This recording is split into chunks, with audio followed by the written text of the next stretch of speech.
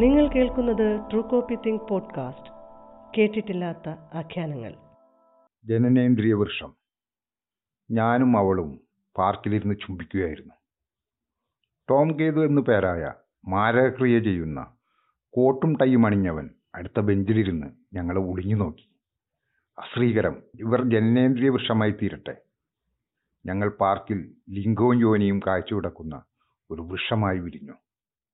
ആഭിചാരകന് പശ്ചാത്താപമായി അയാൾ മന്ത്രമോദി പ്രവചിച്ചു. പാപം ചെയ്യാത്തൊരുവൻ എറിയുന്ന കല്ലുകൊണ്ട് ഇവർക്ക് ശാപമോഷം കിട്ടട്ടെ.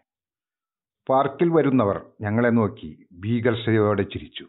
കുഞ്ഞുങ്ങൾ കാണാതിരിക്കാൻ വീട്ടമ്മമാർ പണിവിട്ടു.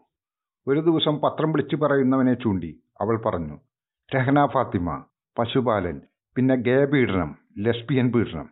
അവരെയൊക്കെ നാട്ടിൽ നിന്ന് ഓടിക്കുമ്പോൾ ഏതെങ്കിലും പാപം ചെയ്യാത്തവൻ എറിയുന്ന കല്ലുകൊണ്ട് നമ്മൾ രക്ഷപ്പെട്ടാലോ? എനിക്ക് ചിരിപൊട്ടി. ലിംഗങ്ങളും യോനികളും ആടി ഉലഞ്ഞു. പെട്ടെന്ന് തെരുവിൽ ഒരു ബഹളമുയർന്നു. പിടിക്കൂ അവരെ എന്ന് ആർത്തു വിളിച്ച് ആർക്കോ പിന്നാലെ ആൾക്കൂട്ടം പാഞ്ഞു വന്നു. മരത്തിന്മേൽ ഒരു കല്ല് വന്ന് പതിച്ചു. ഞങ്ങൾ മനുഷ്യരായി. ഞാൻ ഓടിപ്പോയി കല്ലെറിഞ്ഞവനെ ചുംബിച്ചു. മുത്തേ, താങ്കളുടെ പേര്? ദേശം. ഞാൻ ഗന്ധർവൻ. അടുത്ത തിയേറ്ററിലെ പത്മരാജന്റെ ഉച്ചപ്പടത്തിൽ നിന്നും ഇറങ്ങിപ്പോന്നതാണ്. എല്ലാവരും കല്ലെടുത്ത് ഓടുന്നത് കണ്ടപ്പോൾ ഞാനും ഓടി. ക്യാ.